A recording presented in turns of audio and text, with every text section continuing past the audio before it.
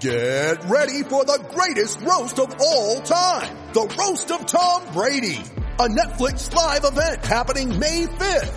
Hosted by Kevin Hart. The 7-time world champion gets his cleats held to the fire by famous friends and frenemies on an unforgettable night where everything is fair game. Tune in on May 5th at 5 p.m. Pacific time for the Roast of Tom Brady. Live only on Netflix.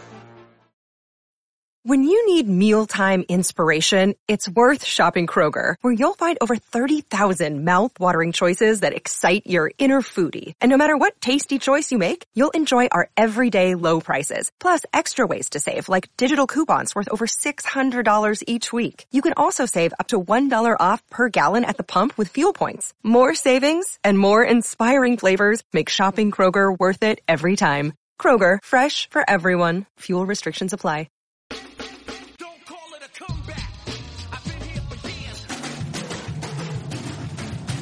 Celtic Stuff Live.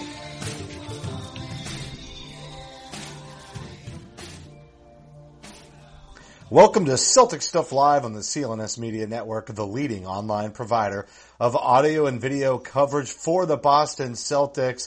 I'm your host, Justin Poulin. Joining me, as always, the great John Duke, who has yet another player from Duke.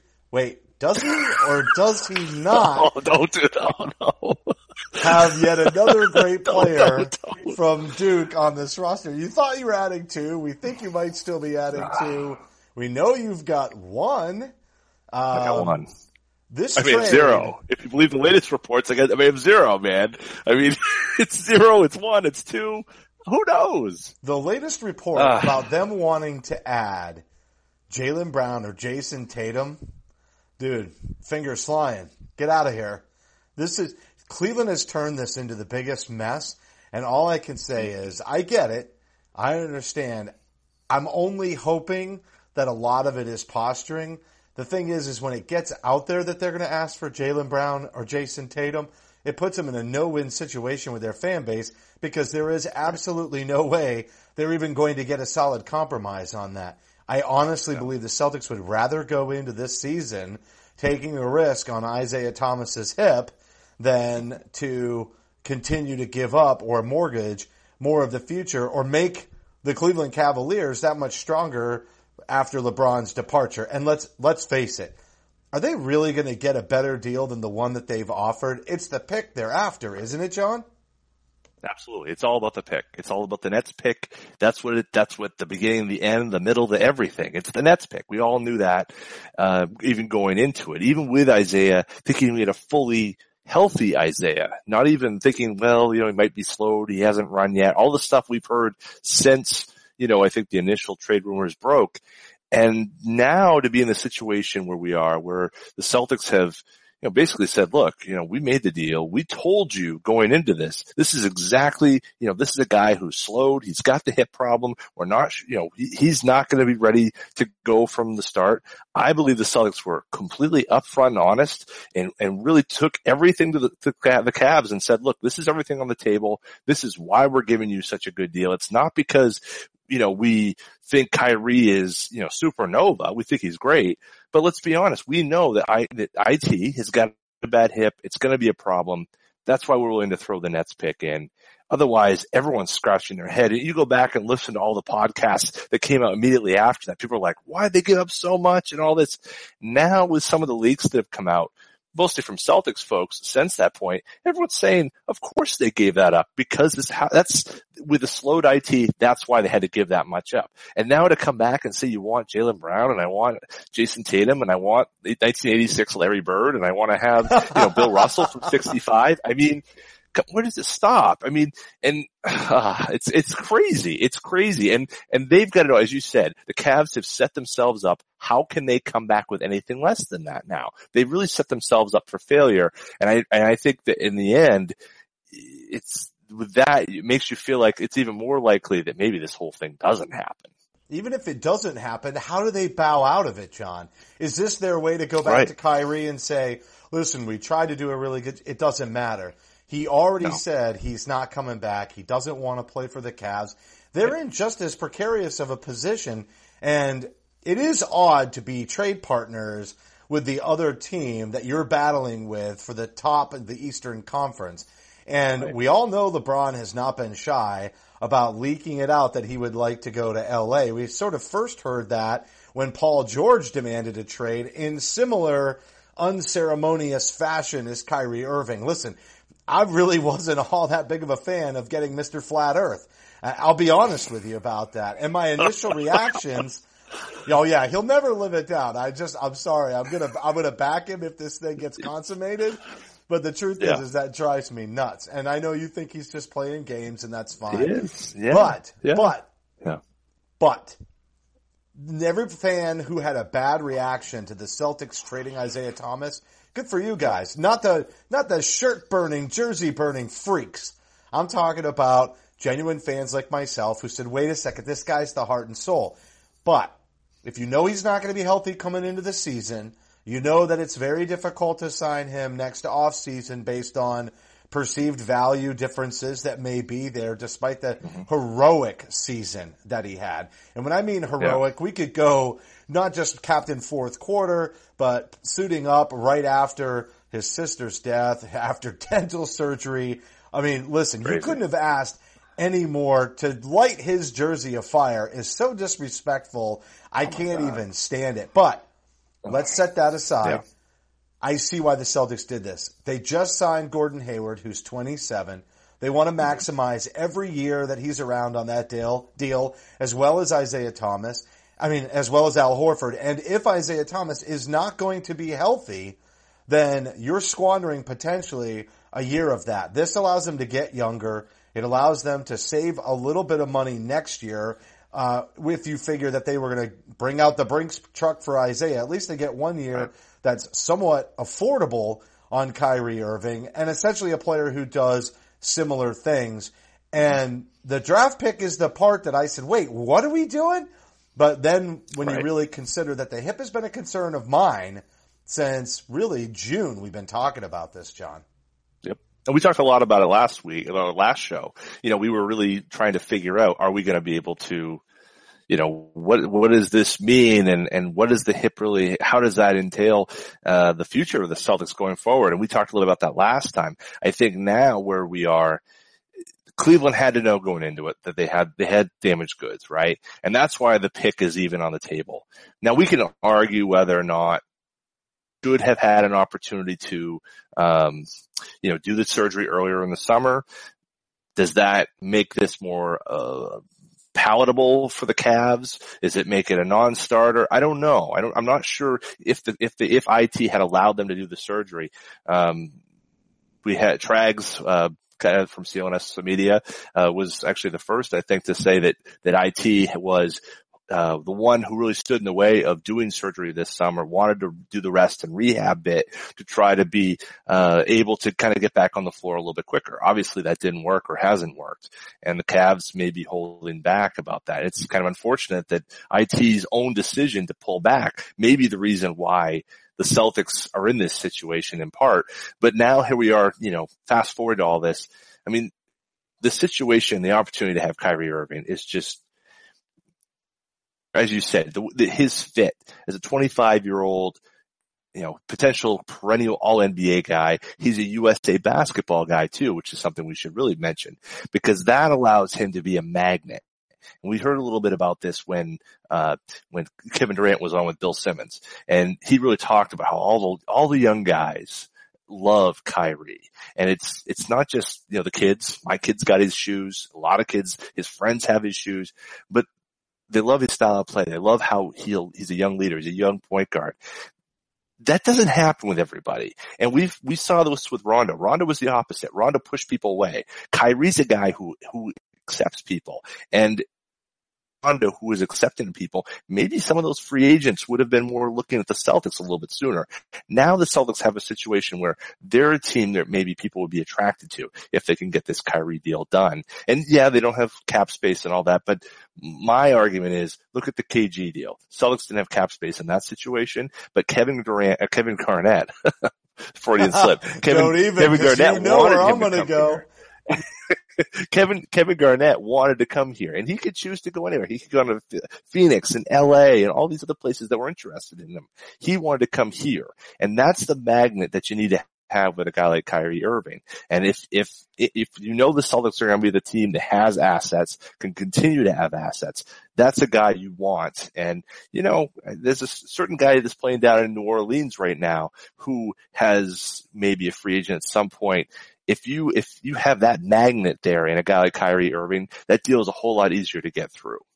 Yeah, and there seems to be potentially some connection with Gordon Hayward. And before we get into that, first, just a reminder to everybody to follow Celtic Stuff Live on Twitter at @CSL_tweetlive. You can follow me at @CSL_Justin. John is at @CSL_Duke, and the entire CLNS Media Network at CLNS Media. We also have a Facebook page, facebook.com/CLNS fans, and the mobile app. Download it for Android or iOS. CLNS Media app. Just simply search CLNS Media in your app marketplace, and the YouTube channel where you can now find video of John and I on the YouTube channel here. Celtic Stuff Live is going video. YouTube.com/CLNS Media. High definition, full length locker room interviews, and the Garden Report, which will be starting up again very, very soon. The Celtics Roundtable killing it. And now, obviously, John, you and I have added video. This is our second show that is now going to be live on, or taped, live to tape on live YouTube. Tape. Yeah. So everybody gets to see what we look like. Unfortunate for them. Celtic Stuff Live to tape. Celtic Stuff Live to tape. Live. I love it. Yeah. So listen, I don't know if this is a chicken or the egg thing, John, and I want to see what you think, because it seems like Gordon Hayward and Kyrie Irving might have had some mutual respect or have wanted to play together. And that could have been Kyrie just putting floaters out there, talking about Brad Stevens and Gordon Hayward, and maybe just simply suggesting that way that might be a team he would want to go play for. And then obviously the deal gets talked about without tampering and all of that good stuff. I'm not sure, but it almost seems like maybe Kyrie and Hayward have a little bit of a connection. Maybe they've done off-season workouts. I've really expected that to begin coming out when we get closer to training camp, but once again, only if the deal gets done. Only if the deal gets done, yeah. And that's the problem with doing a show like ours right now. We're sitting here and we're saying, well, you know, maybe it's this, maybe that. And I'm even nervous that I'm going to jinx this whole thing talking about it right now. I mean, poor Larry, Celtics beat today. This is the one that you all are hearing live to tape, he did a second one with Chris Forsberg, because so much had happened between the time he recorded the first time and the second time. So all of us who are in this live to tape medium of podcasting, we're all like biting our fingernails, hoping that nothing happens in between the time we do this and you listen to it. But the truth is, it's a good thing we waited to do the show, because we were going to do initially like a reaction right after the deal was supposedly done. And there's been so many layers since then, and just a little inside look into how we tape. But it's Sunday night. It's going to come out Monday morning. And we're lucky we just barely caught on the Jaylen Brown, Jason Tatum news that has come out. Gosh, it's nuts. I think Kevin O'Connor was posting something, I think, to this effect. It was like, look, this isn't what it's going to be. I mean, that's their negotiating ploy. They're going to go far, and then likely they'll get something less. It'll be picks. It'll be this or that. But even to bring up the name, I mean, I got to be honest with you. I mean, this is a first year GM, he's 2 months on the job, if that, at this point. And this is his foray into the job, is I'm going to come out and I'm going to deal my second best player. I'm going to do the deal. I'm going to agree to a package of players. I'm going to do, knowing that there's an issue. Then I'm going to turn around and I'm going to say, well, I'm not so sure, and tell the biggest voice in all of sports media about this, and then constantly feed him, for Woj, all this stuff about how this is what we want. And, really just, he sounds like he's, basically the Cavs PR guy at this point. And I thought Larry made a great point about that. And he's absolutely right. It's, he's not getting the Celtics point of view on this. The Celtics point of view is going other places. And I think what's also interesting is you look at most of the media members, the national media members, most of them say, look, this is kind of what it is. And even Bobby Marks was saying, who obviously was part of the vertical with Woj and, said, look, I mean, they could do something where, if more than 50 games, it's a first rounder, if it's less or whatever, there's a sliding scale basically. Really? They could do that attached to the number of games that they win after the trade? That's what Bobby said. I can see it, but they get so neat with how they do that. And the pick swapping is one that's, that's kind of creative, but to literally attach it to wins. I mean, talk about teams tanking for picks, and you think about Philly and trust the process, but then extrapolate that to a deal in a trade and the way that the picks get executed and sent from one team to another being tied to performance. It's almost like there's a cushion. So Cleveland could say, if that is a real possibility, and this is a Larry Kuhn, Ryan Bernardoni, Eric Pincus kind of a question, but let's say that was feasible, right? Even if or let's say it is feasible, if it is, just think about like how crazy it would be if all of a sudden about 2/3 of the way through the season, Isaiah Thomas re-injures his hip. All of a sudden, they know they're going to lose LeBron, right? LeBron doesn't play, and they just go spiraling downward. And at the same time, that helps the Celtics become the team to come out of the East. Like, there's so many levels to that conversation. And lose levels. We're really talking levels here. No, you're right. And that's how far down through the looking glass we are at this point. We are just so far away from where we were even Tuesday night, where a deal between this folk hero in Boston Celtics and Boston sports lore gets traded for Kyrie Irving, who is the second best player on our probably most hated rival at this point. I mean, 2 hours, that all happened. I'm sitting at work and I'm like, boom, and I'm checking my phone and everything's happening and boom, boom, boom, boom, boom. It's all happening so fast. And it's there, it's done. And now it's all been drawn out. Like, it's like we thought like this was all over and done with and the whole thing. And now we're sitting here just, 5 days later, maybe not quite that much, but about 5 days later, and we're not any further closer to this thing being done. It's nuts. This is a new one. I thought the Gordon Hayward thing was a special level of bizarre, but now we have topped it and then some. I mean, the Gordon Hayward thing is actually not that bizarre. The way that went down was it's just modern media. It's the access to guys like Woj and, it's not just the stars and their agents that get information out. It's the family members that leaks out. It's their close friends. Like it's with TMZ and everything else, it's almost impossible to keep a wrap on anything without literally not telling a soul. You've got to have a pretty close inner circle to pull that off. I didn't think the Hayward thing was as big of a deal as people were making it out to be. It was from the fan side. Our experience was, wait, what? He hasn't made a decision? And then it's like, no. But this is actually like legitimately screwed up. That was like, it might be screwed up, but really I think, and I even said then, I think the guy just wants to command the control over how it gets announced out of respect to Utah, out of respect to his teammates the best that he could. Now, I guess it didn't really get him very far because everybody else saw through it too.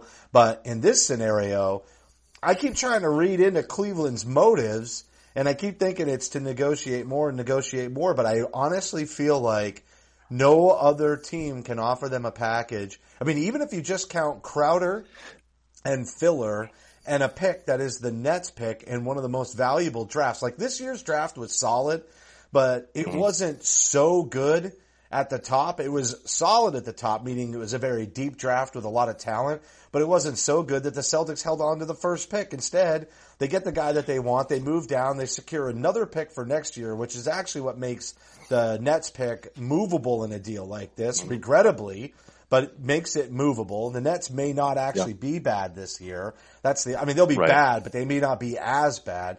But it doesn't matter because this year's draft is like last year's draft, except the depth is loaded with potential franchise star level talent 1 through 4 or 1 through 3 instead of 1 through 3 being, hey, you're going to get a lot of solid players, maybe even 1 through 5, but none of them are a foregone conclusion. With the addition of Marvin Bagley, this has become a draft where I would think that the Cleveland Cavaliers have to realize how valuable that Nets pick really is.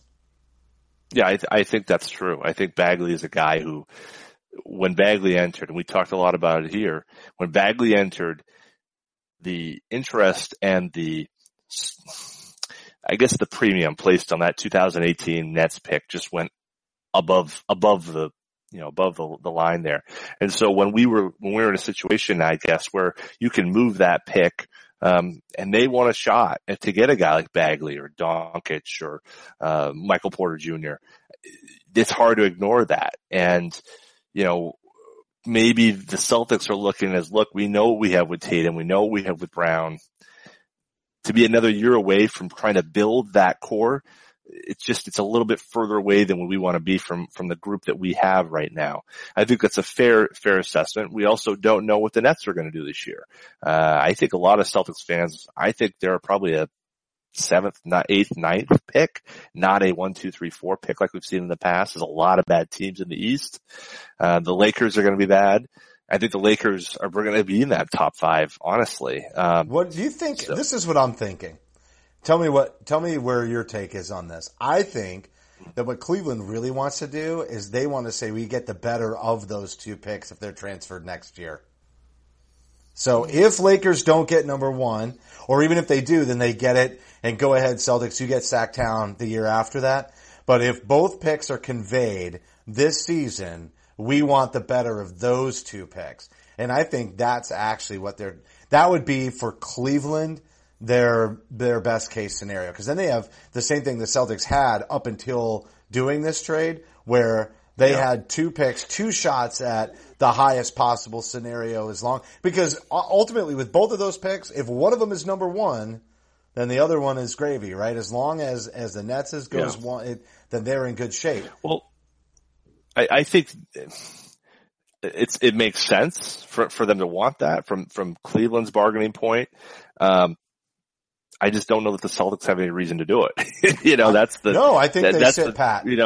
And I think I think they stand pat, and then you compare to what else is out there. And we know that the Milwaukee rumor got leaked, which was Middleton, Brogdon, and the Milwaukee number 1. Well, where's the Milwaukee number 1 going to come in? They're going to be at least 20, I would think. They're going to be the top half of the Eastern Conference, or middle of the pack in the Eastern Conference, worst case. So let's say, does any of those really, if you take Middleton, he's a young-ish player. I believe he's the same age as Bradley, but making $17 million a year. So more valuable than Crowder. More valuable than Crowder. I would agree with that. But maybe not actually, because of salary. I will say because of the value of Crowder's contract. Absolutely. Yeah. So then you take Brogdon. Well, Zizic we aren't sure about. We aren't sure about where Zizic fits. Is he going to be a rookie of the year candidate? Probably not. But he probably could be as good as the 18 pick. So then the question is Brogdon or the Nets pick? Which would you rather have? If you would say that you'd rather take Brogdon, I'd say, good luck to you, Cavs. See you later, Chief. I mean, there's no way. It doesn't make any sense. So unless there's another deal out there, Miami was a team that was supposedly interested. I don't see what they have to offer. Unless it's Justice Winslow, maybe Winslow. Isn't that really the game here? The game is that they knew immediately by considering this trade and the fact that medicals had been transferred that they would essentially be able to set a price for Kyrie and then put it back out there because they had to think, if they've already reviewed the medical documents, look guys, there are a lot of avenues for us to veto this. This is an awesome way for us to set the market with the Celtics, see if we can do better. If we can do better, we veto the trade and take that deal. I think they're just buying time at this point. I think the Celtics would be smart to stand pat. And if Cleveland has dug themselves such a deep hole, the Celtics could throw them a couple of second round picks to sweeten the deal. And quite frankly, with as many young people they have and all the people they're developing and how easy it is for them to pick up somebody like Theus and just stash him down there or bring him up to the roster, there's really no reason for them to be too worried about all those second round picks. They could easily convey those and make that the closer for the deal. I agree. They sit still. They do sit still. And I think, whether they wait, the Celtics may wait long enough to really drag it out and say, we're going to think about it. We're hemming and hawing over this. I don't think that they're going to give them anything of any size. Like you said, 2 second rounders. The deal, and Sean Grandy, good friend of the show, brought this up. When the Celtics did the deal with to send out Perk and get back, Jeff Green, there was an issue because of the heart ailment that ultimately sidelined Jeff Green for the remainder of, or the following season. And the Celtics actually ended up getting an additional second round pick from the NBA from Oklahoma City because Oklahoma City didn't disclose all of their records. Now a team, some argue, well, the Celtics should have, maybe they didn't disclose everything. A team that went through that process 5 years ago with the same exact leadership in place, they don't make that mistake twice. One that wants no surprises. What's that? They don't want any surprises. They wouldn't take that chance. They can't take it at this point, right? No, absolutely not. And there's no way that they made a mistake. Not a chance in hell. All right, listen, we're going to go take a quick break, and first I'm going to tell you about FanDuel, but before I do, let's just set the table. When we come back, I got an axe to grind with Ray Allen, so we're going to hit that. And then also, I wanted to ask you, John, and we'll do it coming out of the break, but which pick is more valuable? Right? That's my question. Is the Lakers pick more valuable or is that Nets pick more valuable? The Lakers pick, obviously, if it goes number 1, becomes Sacramento, which should still be a very decent pick the following year, but I think everybody is in love with this draft. So we'll set the table that way. But now I am going to tell you about FanDuel.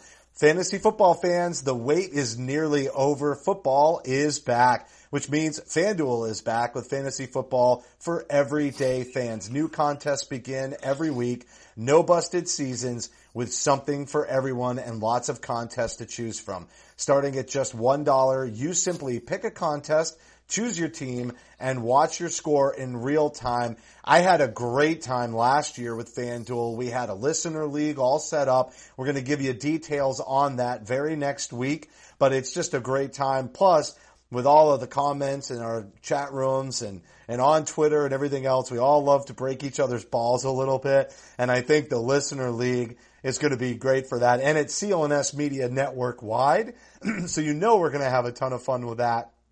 I will tell you, over 2.5 million players have won a cash prize playing fantasy sports on FanDuel. So sign up today. Go to FanDuel.com, click the Join Now button, and use our code CSL or CSL17.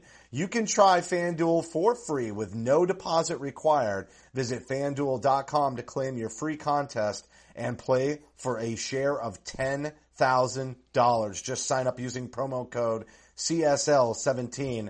That's FanDuel.com, promo code CSL17, void where prohibited.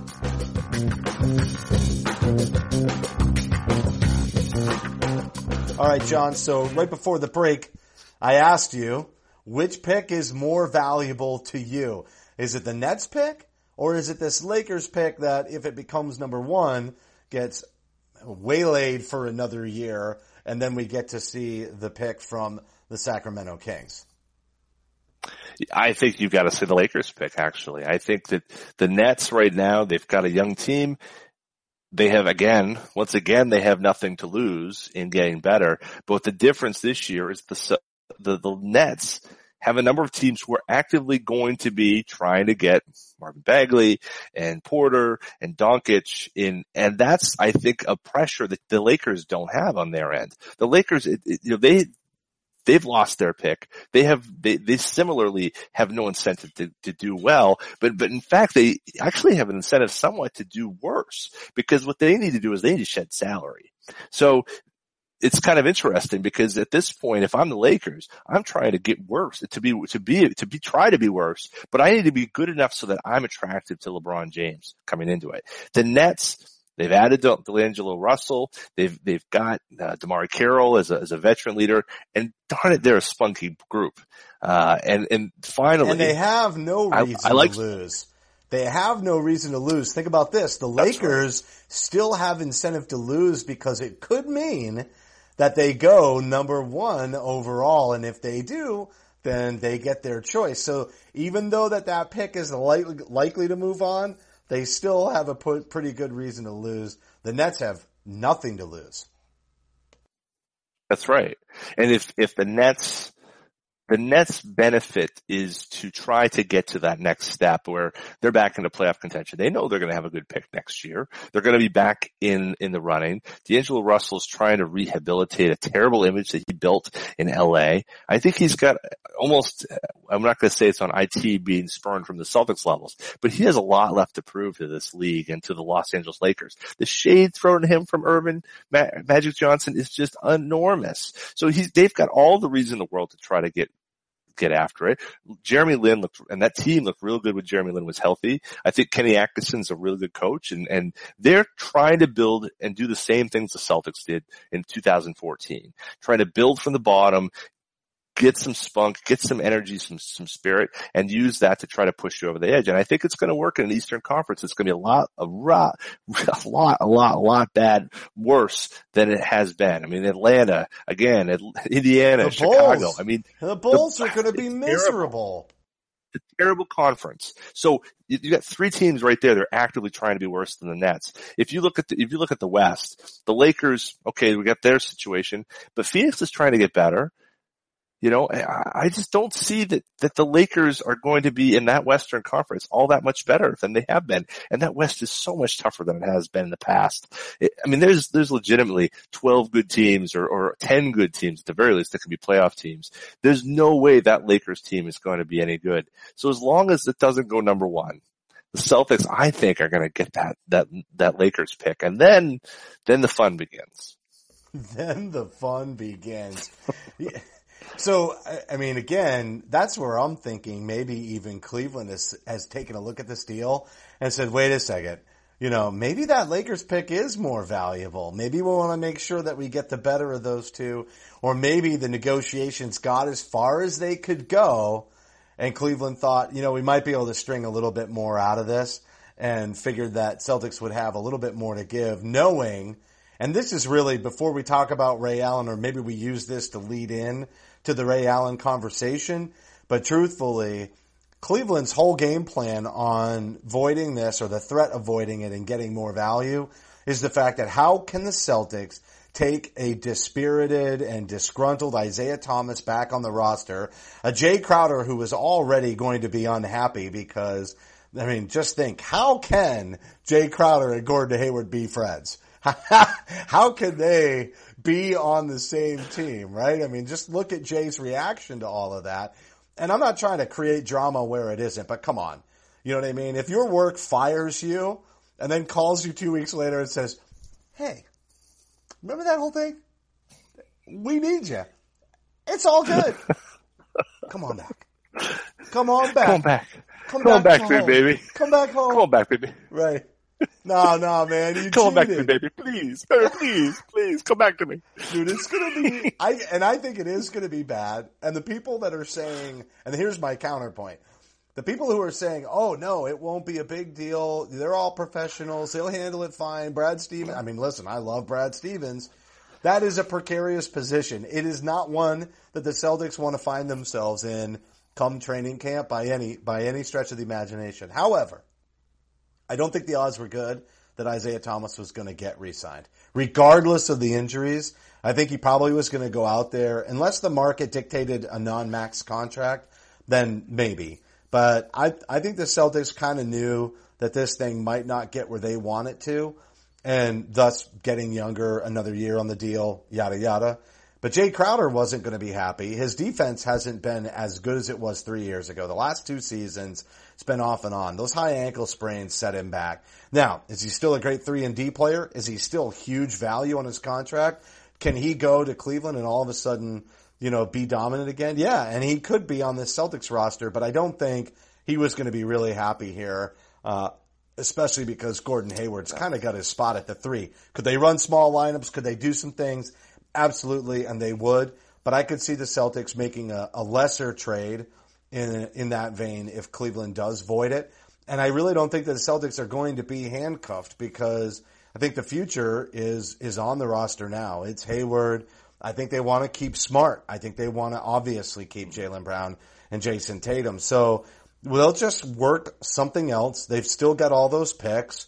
Other teams will see that, criticisms about them not being willing to give out value like Terry Rozier hasn't been the deal breaker that people think it is. This deal is an overpaying deal. And every time one of those trades didn't go through, all we ever heard was that Danny didn't really want a deal. They overvalued their assets. I can't imagine how anybody could look at this one and say that the Celtics overvalued their assets.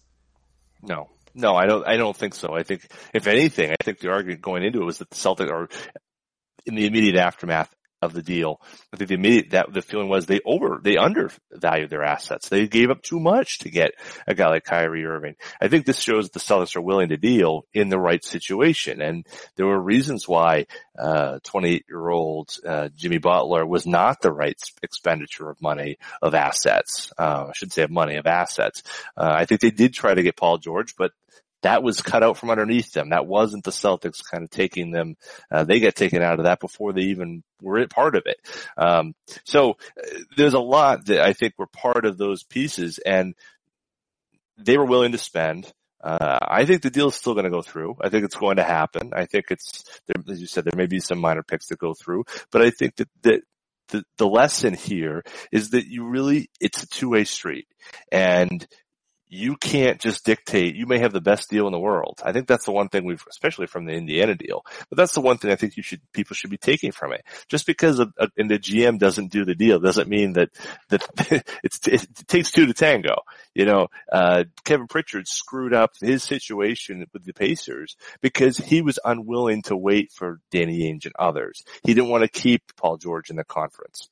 Well, by doing that, he didn't get a Nets pick. Whereas Cleveland, who is a direct rival to Boston Celtics right now, direct rival, 1-2 in the East, depending upon how this trade goes. And they were willing to do the deal. They actually showed some courage in this. Now, they're abdicating all that courage by taking the situation. And looking slimy. And looking slimy. This new GM, right? This is the guy. This is the way he's coming onto the scene, is to say, "Hi, I'm Kobe Altman. Nice to meet you. I'm the new GM here. I'm gonna renege on my deal, basically." I mean, to me, that's something that a lot of other GMs are going to take note of across this league. It's going to be harder for him to rebuild if he doesn't honor that. Ainge doesn't have the coaching tree or the GM tree that places like San Antonio and others have. But he has friends in other locales. He has his acolytes. He has, Daryl Morey and others who Brian McDonough. He has people who know him across the league. If they renege on him, and it's looked across the league in all circles, and I think the media, in their reaction to this has been, Celtics shouldn't give anything up. They are a very minor asset. Not even just local media. There's no way that the Cleveland Cavaliers come out of this looking good, and Kobe Altman looks terrible if they come out and they try to renege and void this deal. So you're absolutely right. And it's not even just local media who says don't give more. Everybody across, everybody. This is a national media thing. So all of this, beating up on Celtics fans, Homer bias and all that. This one is actually legit across the national media scene that this is a good deal for Cleveland. They should take it. They're likely going to blow up next year. Quite frankly, they should trade LeBron and try to get an asset or two for him. Absolutely. And they really should, because they're in a tough spot. And Kevin Love too. I mean, honestly. But it only has to be set up right. Nobody's going to take that after they went to the finals again last year. That's what makes it such a tenuous situation for them. But you're 100%. There's no reason why they shouldn't do the deal, and there's no reason Cleveland won't look bad and Kobe Altman won't look bad. But you know who looks really bad is Isaiah Thomas. And this is like an unintended casualty of the situation. A man, like, again, we could do 3 shows, and even Steve Volpett made a point of saying nobody could have ever asked for more or said that he should have given more than he gave to this team. And here's my thing. If this thing does get awkward, whatever Cleveland sees in the medicals, is that going to get leaked? Like what they think they're concerned about? Because now the Celtics can't do anything to make it right. You know, at least I don't think so. I think trying to heal that relationship is going to be a lot more difficult than Isaiah Thomas trying to heal his hip and mend that. Yeah. And so with that also in mind, he goes into the next offseason with this major medical scrutiny surrounding his hip that is totally going to destroy his Brinks truck opportunity unless he lights the world on fire with one of these teams by the time the All-Star break rolls around and to finish out the year. And even then there's going to be question marks, man. And he should have had the surgery. And I have a very hard time criticizing the man because I am indebted. And when I first saw that trade, I barfed a lot in my mouth, not a little. Because of the pick. I think you said barf. I think that was your tweet. Was it was barf. It was a triple barf because it wasn't a little barf. It was a lot of barf in my mouth. All the barf at you. I was like, I was, it was Spaceballs. I was barf. I was.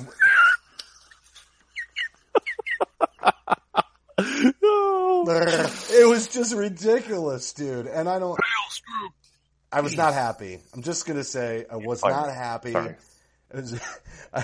was, and I barfed a lot, but I think it's a really unfortunate situation for Isaiah, but he should have got the surgery. And I said the same thing about Kelly Olynyk.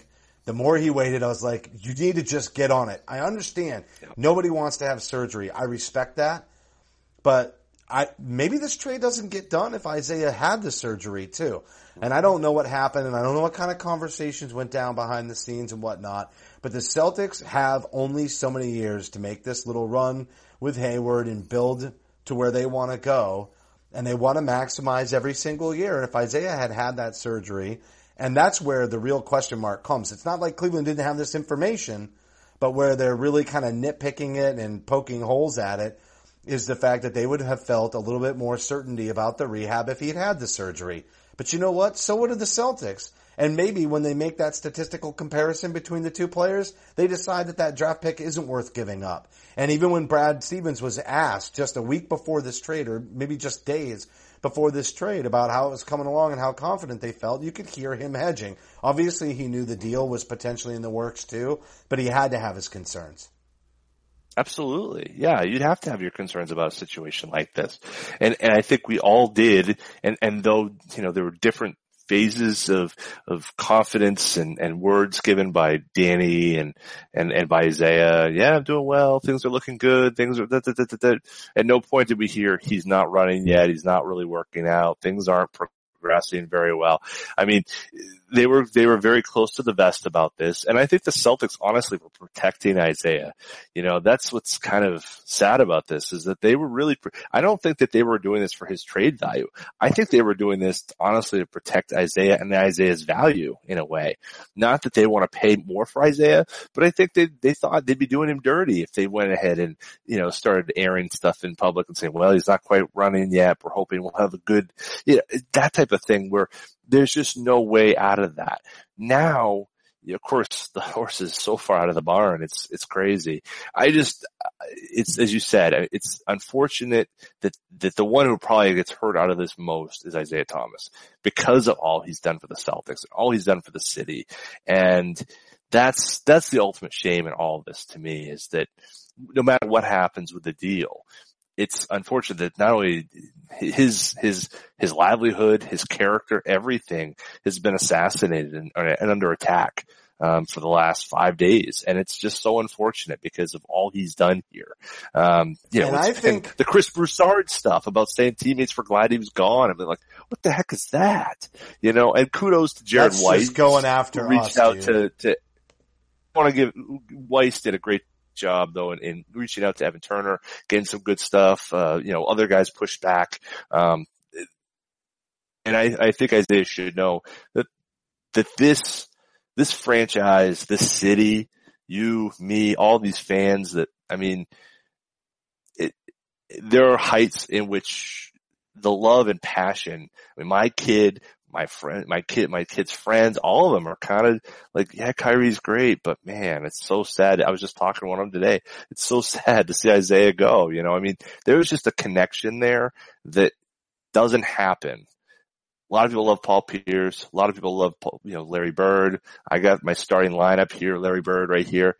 Loved those guys, that passion, but there was such a connection with what that guy did here.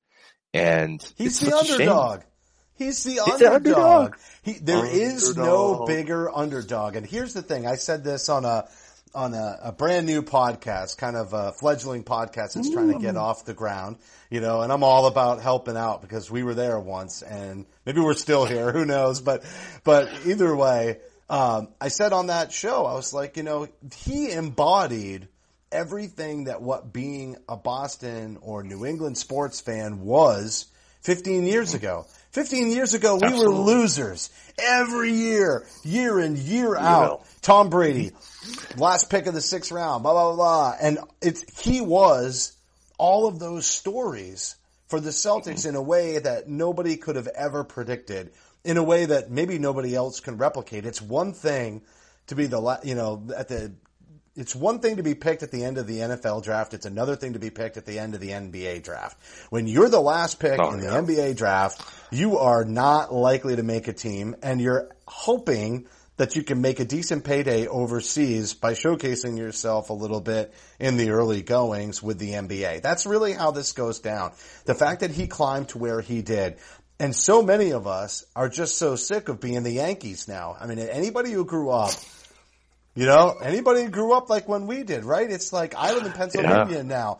Everybody in the world hates the Patriots the way that we used to hate the Yankees. And yet, here's this team who traded away their stars, was at the bottom of the barrel, and the man who lifted them up was reportedly 5'9" and is actually 5'6", 5'5", and puts the team on his back and plays in ways that you could never imagine, and carries them back to the top of the Eastern Conference in 2.5 seasons. That is a phenomenal story. Remember that one video where he stops in the middle of Boston, gets out and goes and plays basketball with that kid on the hoop? Not a drive-by dunking. No, hey man, I'm Isaiah. Let's just play some ball, right? Like, just on a whim. He endeared himself to this region, and that's why, barf, barf, barf, dude, I was not happy about it. Plus, I haven't been the biggest Kyrie fan, right? And I'll adjust, and I'll get on the bus if this deal gets done and whatnot. But it is a travesty what happened to Isaiah. His character should not be in question whatsoever. And, I hope he does get his Brinks truck. I hope all of it works out for him. He's had an extremely tough year. And I understand it's business, right? But I am going to say that if anybody but Ray Allen had made the point, and actually somebody did make it, somebody did make the point before Ray Allen, Caron Butler made the point, and Caron is right. And if anybody else had made the point other than bitter Ray, let me have a drink of my Ray Allen Pepsi. Oh, that's bitter. This guy is ridiculous. He just jumped on that. Like, he saw Caron Butler and he's like, oh, there's my trade. Wait for me. Ran right down and just had to throw it. Listen, here's the first thing. It's not like it's not like he took less money to go play with Cleveland. It's not like we traded him and paid him less money. No, dude, you didn't talk to anybody. At least Danny had the nuts to go up and tell Isaiah and go and talk to Crowder. At least he talked to them. You disappeared without a conversation, and not even just with the front office. That's fine. You want to tell me it's a business and they were businessmen and they lost the deal? That's fine. But what about your former teammates? What about the guys that seriously have absolutely said unequivocally you let them down with the way you handled it? Not that you made the choice, but how you handled it. And now you run around like some little baby just whining every chance you get about how you're criticized. You deserve the criticism because of who you are. And I know I've been off on this soapbox before 1,000 times, but the fact that he just completely bogarted Isaiah Thomas's misery to go out and go, look at me again, I'm so bitter. That's a good point. It infuriates me. Yeah, that's a good point. You're right. You know, it is kind of like the politicians that always run behind the thoughts and prayers thing when they really don't care about it. So whatever the issue is of the moment, but they just want to they want to be part of the wave of piling on. Absolutely. And so you have this situation with Ray who's like, yeah, see the Celtics fans, they're on. It's like, you know what, Ray, I got to tell you, bud, like honestly, I was starting to thaw a little bit. I'm like, it's 10 years. It's time to get over it. It's time to move on. It's time for all of us to just kind of let it go. And he goes and does that again. There you go again, Ray Allen. There you go again. Shut your mouth. Shut your mouth. Like, honestly, dude, I get it. Like, you feel like you should be able to make a choice. And I agree that you should go to the highest bidder. But you didn't go to the highest bidder. You went to the lower bidder, who was the team who all your boys were trying to beat. And then you like are trying to sit there and say, well, they should understand. What? No, man. No, if you had went there for more money, that would have been a difference. Talk to you. Absolutely. He didn't give them pick an up opportunity. the phone.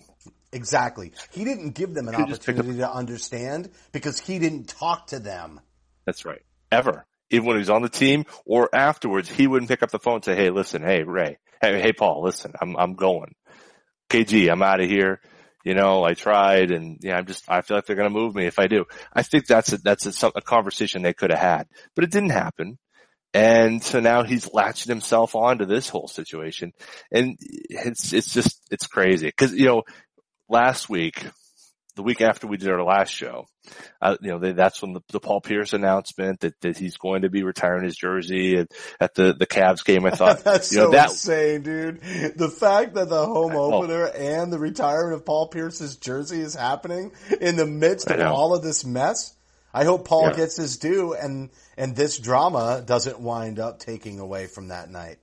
Yeah, but my thought was that, well, when they do this, by the time we're far enough down the road in February, that's enough time for everyone to kind of settle down. Maybe things get worked out. Maybe that's the time that, the Celtics are able to come back, and then dumbass Ray Allen just pouring salt in that wound, picking that scab open, opening it up. Like, yeah, let's get this going again. People want this to go away. I mean, I think Celtics sure as hell want to make this go away. They want their big three back together. They're over it. Largely, and I think Danny wants it gone. I think Paul talked about wanting it gone. KG, I think, is still on the fence. We know Rondo is a different story. And yet, he just does it again. It's just, I don't understand. That was for a guy who's supposedly so savvy with the media and ran to Woj every time he could to kind of badmouth the Celtics. It's kind of surprising he wasn't smarter with the media on this one. Well, and I also want to say, I think it's not surprising that all this stuff that Woj is bringing from the Cavs, he doesn't get anything from the Celtics anymore. And I wonder if against Woj for that, because of the way that he was kind of, with the way that Ray was running up the back stairs to talk to Woj and give him stories. I don't know, just a thought. But yeah, it seems there's something there. There definitely could be something there. And, I just think the way that Ray has handled the situation is just miserable. And Area 21, that's what this was, right? His whole gang finally went out. They all went on TV and talked about it. Even Big Baby probably got a little big for his bridges, like acting like he was in the middle of it all. Cause that was my only thought when I watched it. I was like, baby, come on, man. KG made you cry. Well, he did.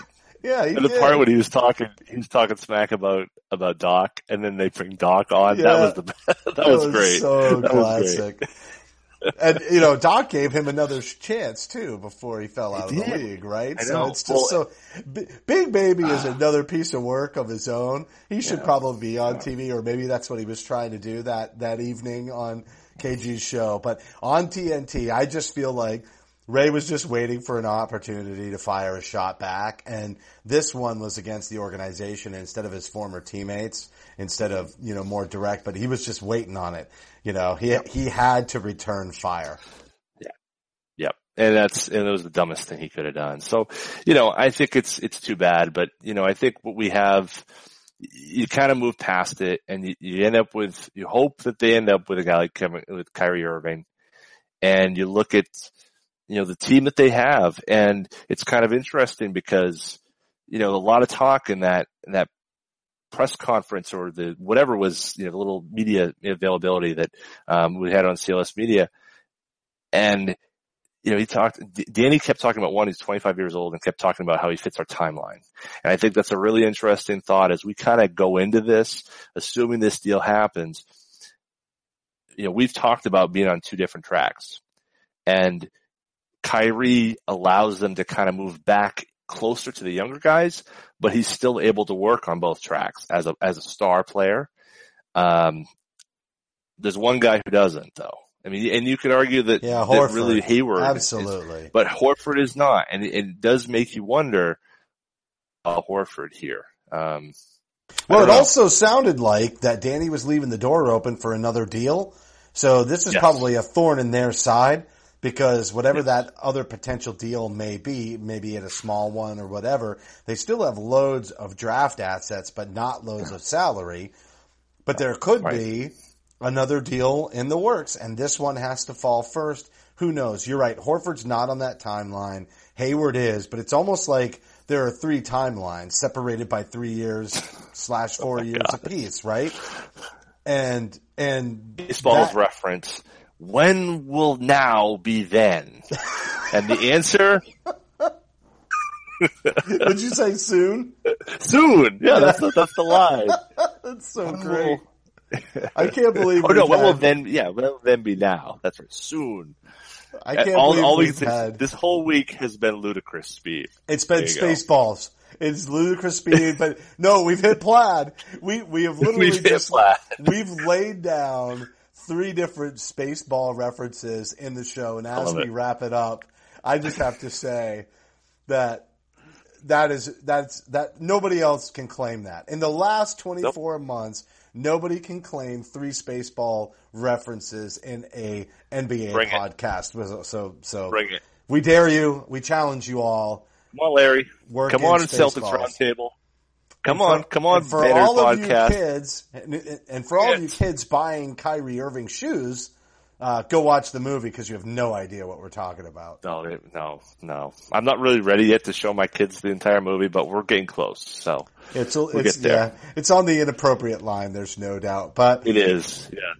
All right, this broadcast will be available on demand on the CLNS Media mobile app, and don't forget to follow us on Twitter at CSL_Justin and at CSL_Duke. A heartfelt thank you to everybody for tuning in, and remember that you can support the show by subscribing to Celtic Stuff Live on iTunes and Stitcher. We'd love it if you gave us a rating and a review because your feedback is important to the show. A quick reminder that today's show brought to you by FanDuel. They have a great deal for all of you listeners, but most importantly, you would be supporting our show and the entire CLNS Media Network. For staff writer Samuel Elias, executive producer Larry H. Russell, the founder of CLNS Media, Nick Gelso, and for my co-host John Duke, I'm Justin Poulin. Thank you for listening to this week's edition of Celtic Stuff Live. Celtic Stuff Live.